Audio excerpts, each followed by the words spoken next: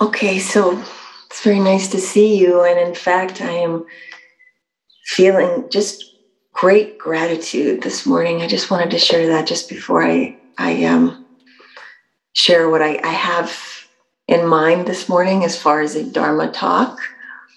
The gratitude I feel, there's two things I just wanted to say. One is the content of today's Dharma talk arises out of our practice week. In particular, I'm feeling that this week, and I am really grateful. You know, it's not like we can replicate monastic practice out here in the hinterland, out here on the frontier. And still, you know, there is this wonderful invitation and opportunity to see about practice, formal practice, intentional practice with a Sangha, infusing your week. You know, it's like returning to the cushion. You go out, I mean, it's all your life. It's not like you live your life and then you return to the cushion and think about it. It's like all your life, you know, just so to have these different windows to see your life, to see Dharma, you know, to see Buddha. This is what I'm trying to talk about. And I'm feeling this morning the joy in my body of being in the garden yesterday with Seitetsu, the wonderful welcome garden, and how much life is happening there. And seeing Seitetsu this morning and hearing Seitetsu's bells and her voice. It's so wonderful to be able to have these different inroads into ourselves, each other, and what we call the Buddha Dharma.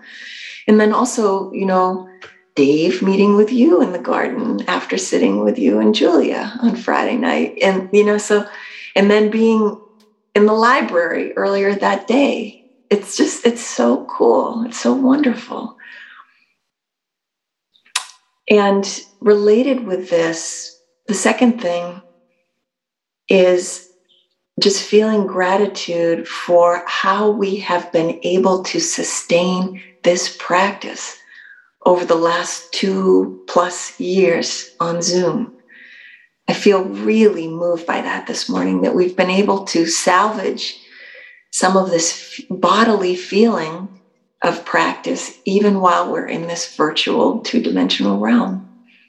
Thank you so much for maintaining that, for maintaining faith, you know, and also each one of you, every single one of you right here this morning, who I can see, that there are so many others. Thank you for your generosity. I'm talking about money. I'm talking about being monthly donors, being an official member of the Zen Center.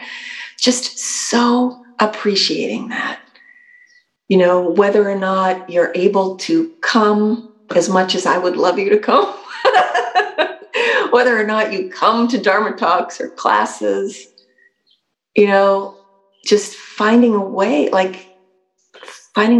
to just interact and support and be supported by practice. So I'm just really grateful to each one of you and so many others. I go like this because you're out there, maybe you're listening to the podcast. And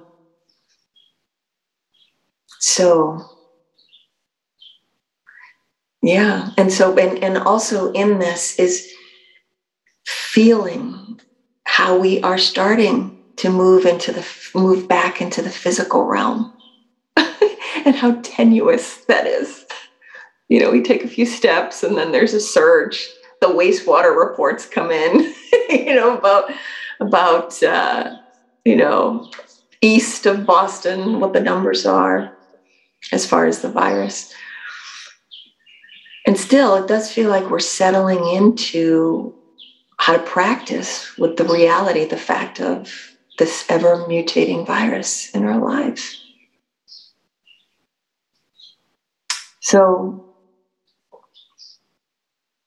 Yes, and so this is the topic of what I wanted to share this morning, what I've been thinking about all week, and I've been sharing a little bit this engage and release as kind of the foundational attitude, the attitudinal foundation, at least of my life these days, how I'm working with the circumstances of being alive right now, planet Earth, 2022.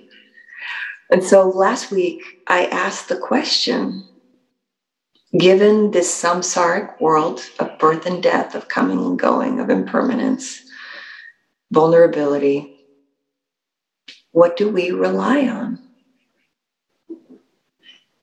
And so from that, the conversation I've been having internally and externally with whoever's willing to engage is this, I would call it, it's a practice, but it really is just another way of talking about what we already are doing. And so along with this question, what do we rely on, is watering the seeds of choice, of agency. That the two choices aren't just being in control, calling the shots, forcing my way through my life, and others, or feeling victimized by my life. So this playground in between, this zone, this Buddha field in between those two poles is what I'm talking about.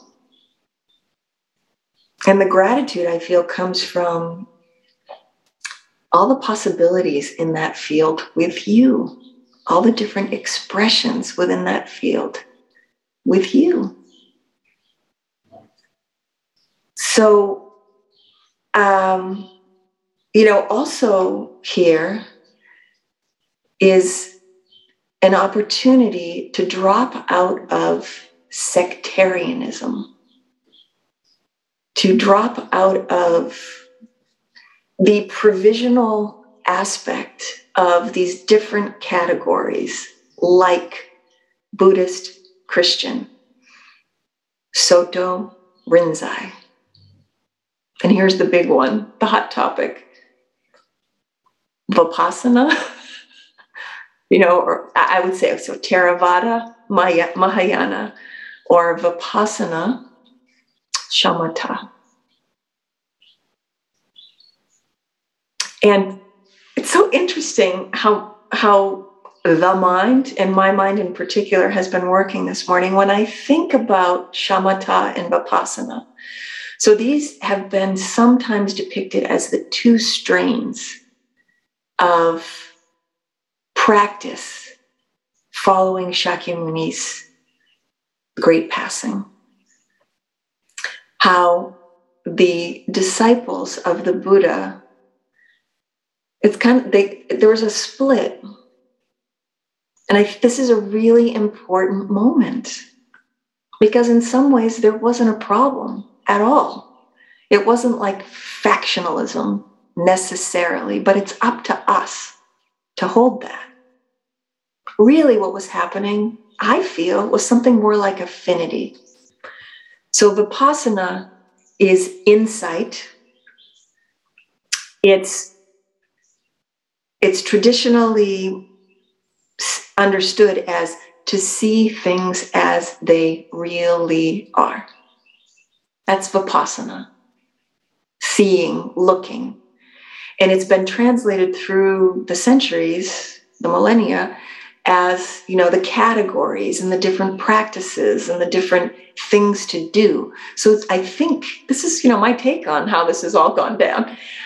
My feeling about this is that is very appealing to the American intellect. Secularized, democratic, opening the refrigerator and pulling out what you want, what you need, what you feel like having. And I don't mean to be disparaging. This is so hard. I'm so sorry. I don't mean to be disparaging of the Insight tradition. I have deep respect for this. But there's a shadow to everything. And the shadow of that is within this applied Buddhism of commodifying it. Thinking that there's something to get that's outside us. And so the other side, shamatha, this tranquility practice, which has been more, for the most part, and again, hold these all provisionally, the most part related with the Mahayana tradition, and particularly the practice of zazen, shikantaza.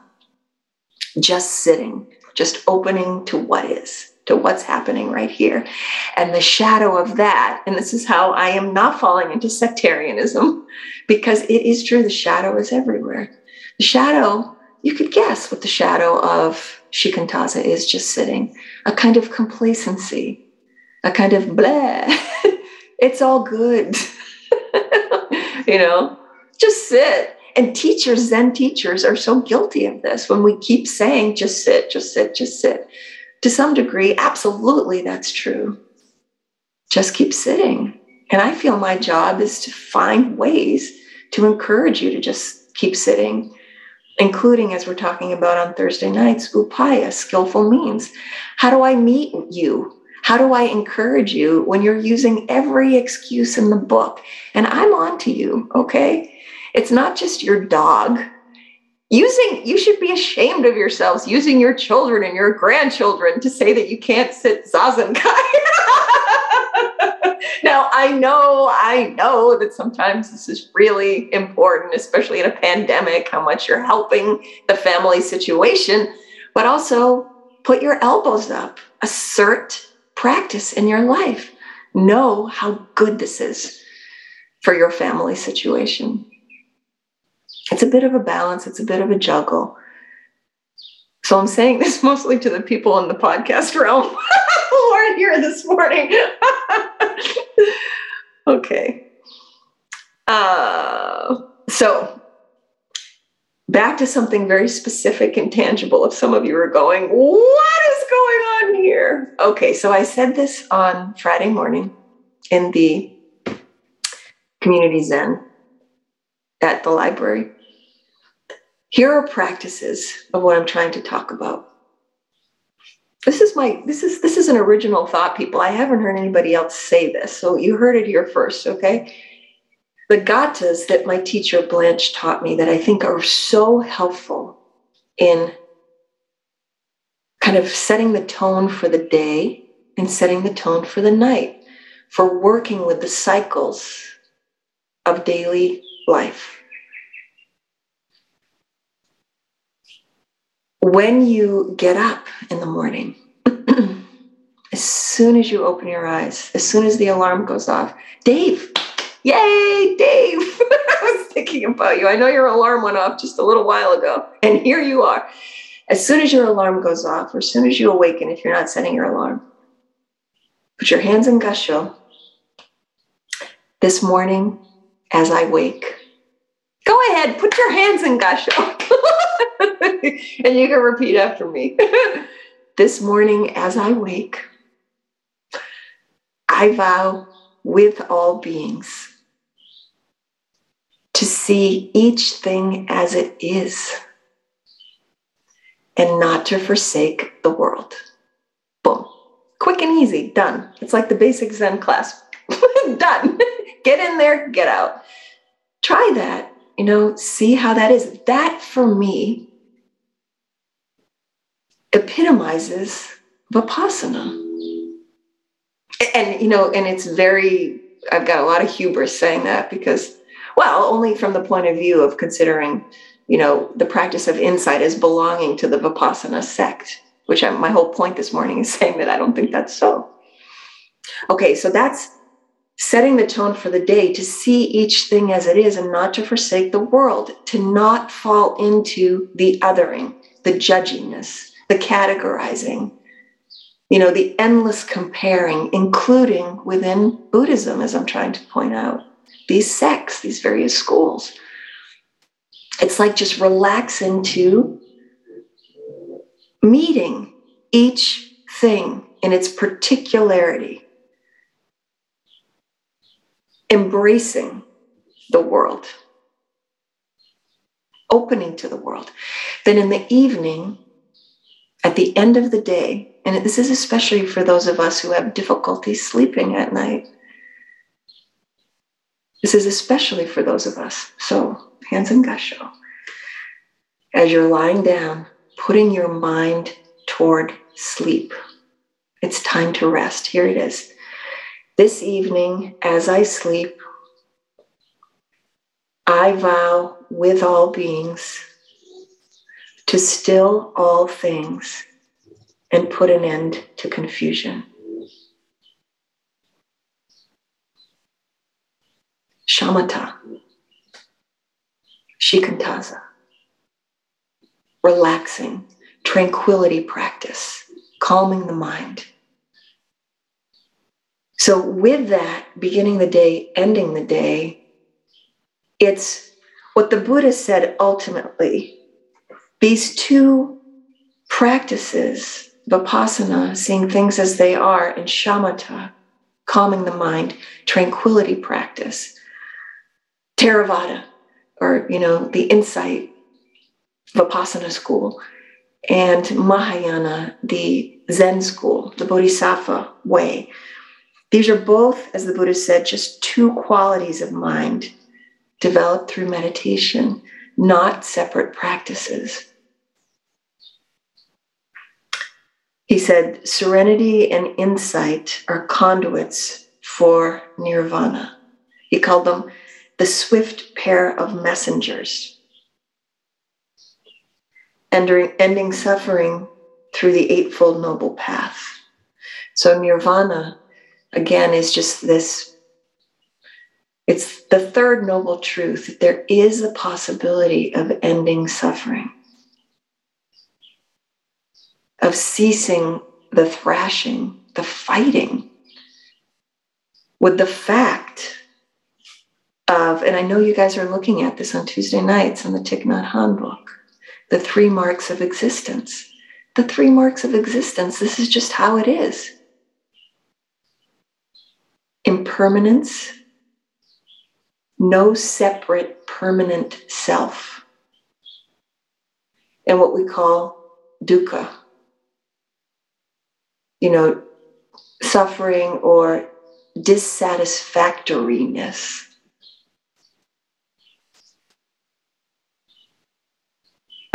The Stones knew it. Just that song, which song I'm talking about, just started rolling in my mind.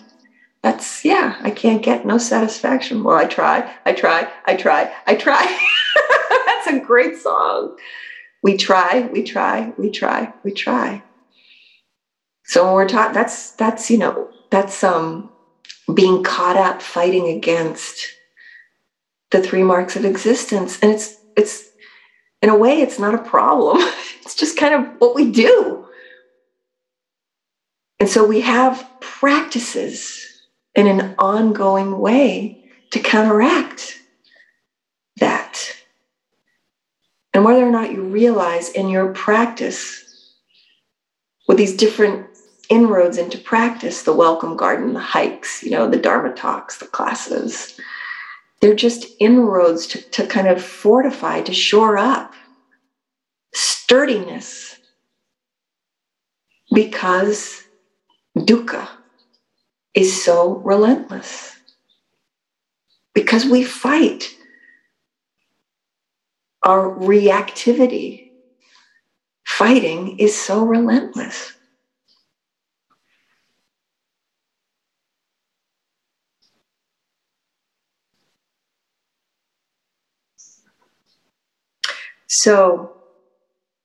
So back to these, these 2 qualities of mind, not separate. I feel like it's time to return to, to let go, to remember the provisional nature of everything, including the differences within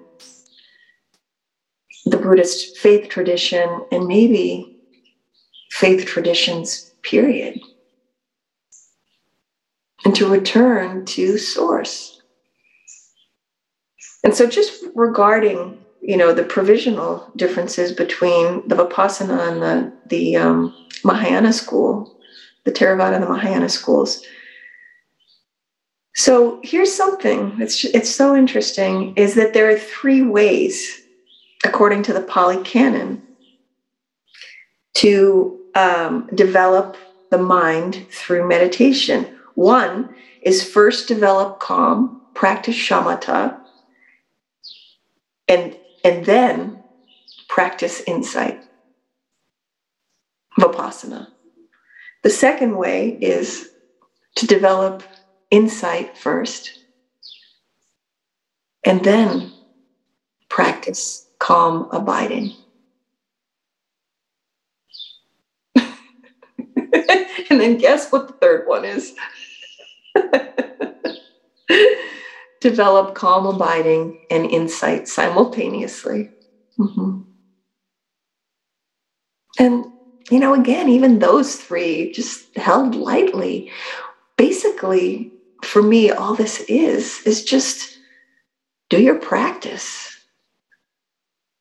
As Larry Ward said, this is what I feel he was saying when he said, hold on to nothing and embrace everything. It's how we can live again day to day. How we start the day with energy, and that quality of rolling up the sleeves and getting out there, going forth into the world, meeting each person as Buddha.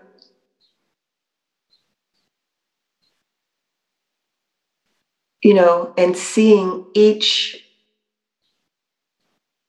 moment, as we say in the Enmei-juku Kannon-gyo, nen nen, nen nen, each thought moment, seeing it exactly as it is, impermanent, without a fixed self. By the way, the 4th mark of existence, or the 4th, so it's interesting, there in these different lists, these seals. Sometimes they're called the 3 seals, or the 4th seal is nirvana itself. Just resting in awareness itself, opening completely. So this is a kind of trust. This is a kind of trust in the flow of life, the flow of reality. But I don't believe for this to be sustained and transmitted, that there's any kind of shortcut to it. It's not one and done. And besides, why would we really want it to be one and done? We would miss all those opportunities to be digging in the soil together, literally and poetically, interacting with all the creepy crawlies, literally and figuratively.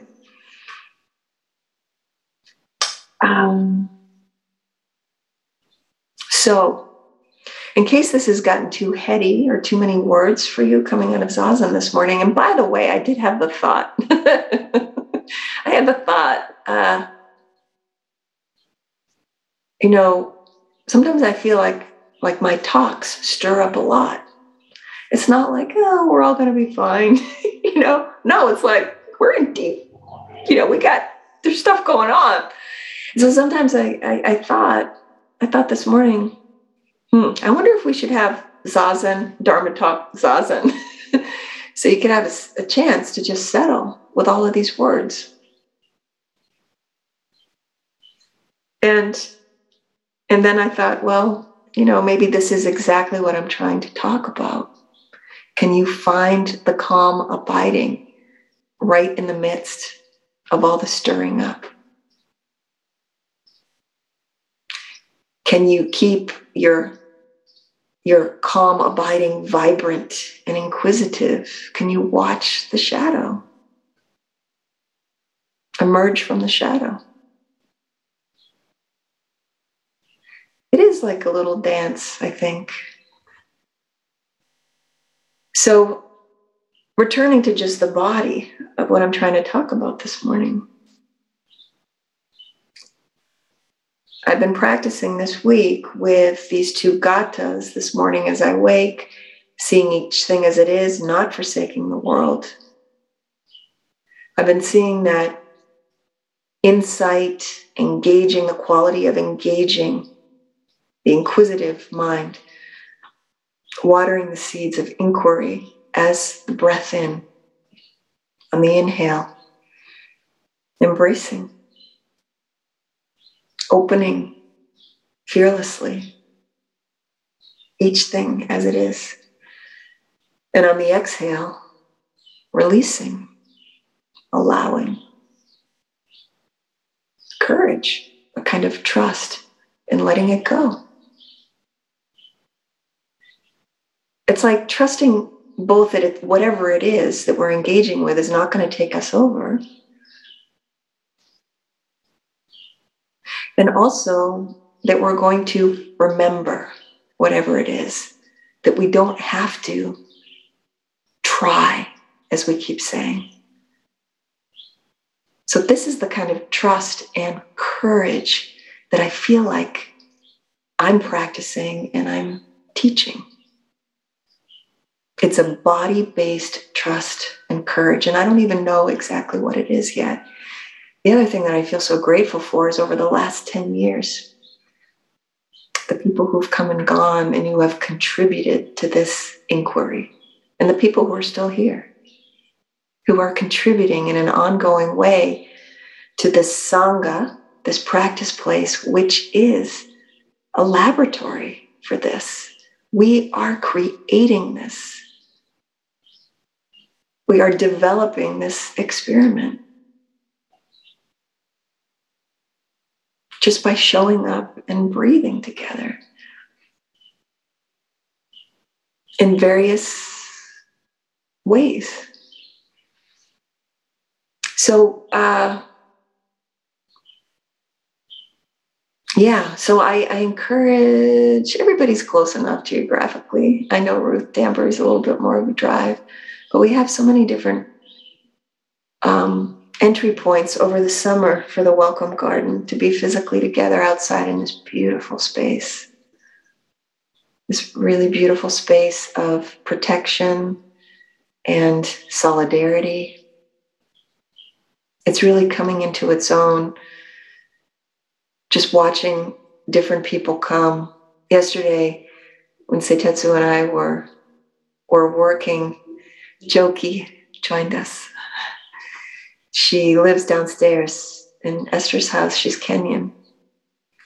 And, one of the people who's teaching us gardening this year is Wangari, who's also Kenyan.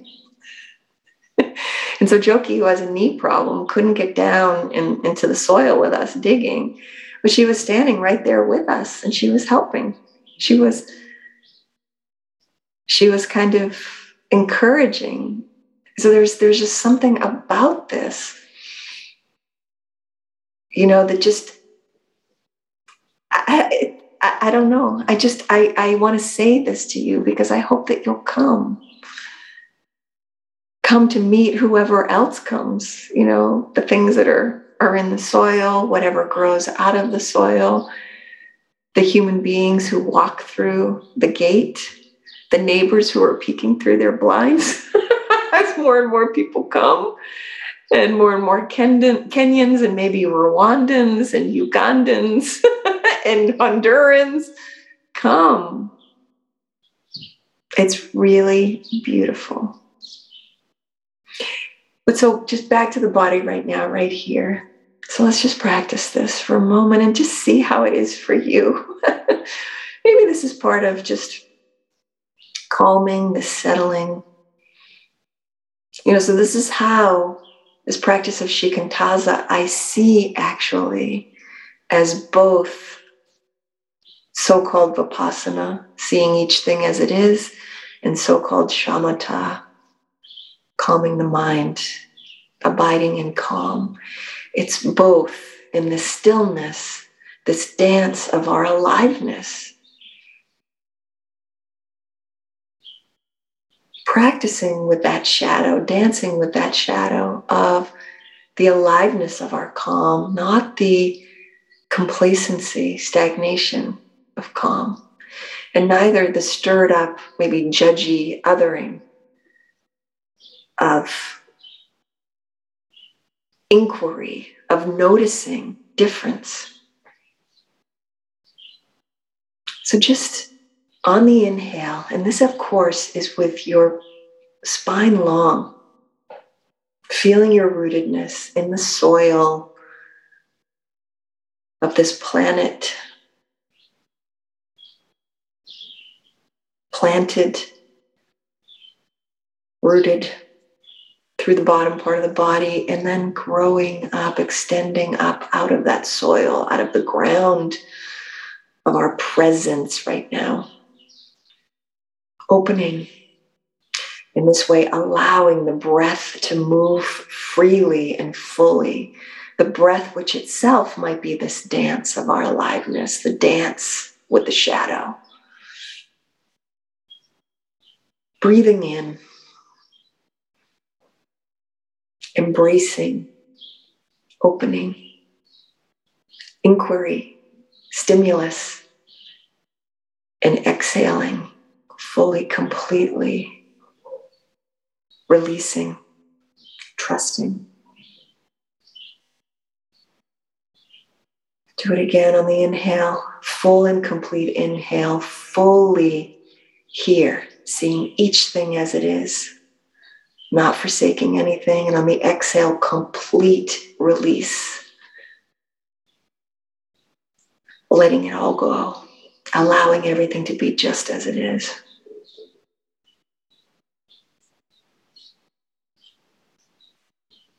Inhaling fully, full embrace of the world just as it is. Exhaling, complete release. Allowing calm, allowing peace.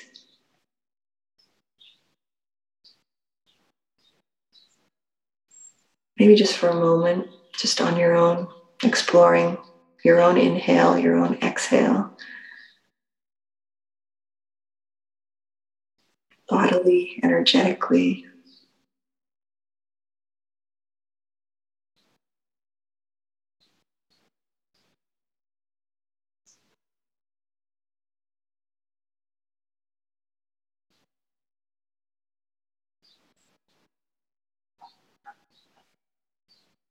I don't know, this is, a way, bodily way of enacting the truth of suffering.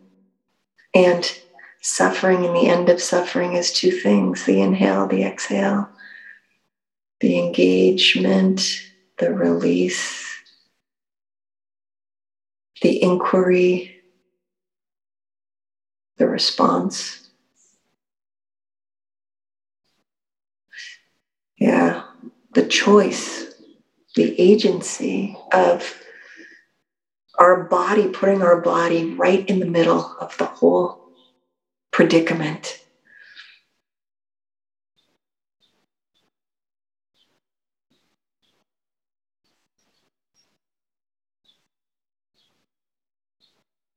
Not separating from the whole predicament. Breathing with the whole predicament, embracing the whole predicament. Releasing together within the whole predicament.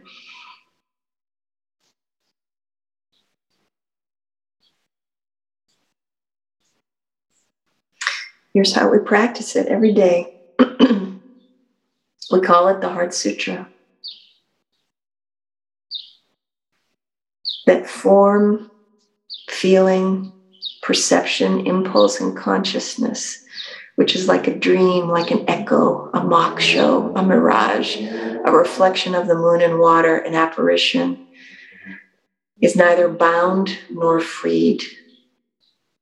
Even so, form, sensation, perception, formation, consciousness what we call the self, which is past, future, or present, is neither bound nor freed.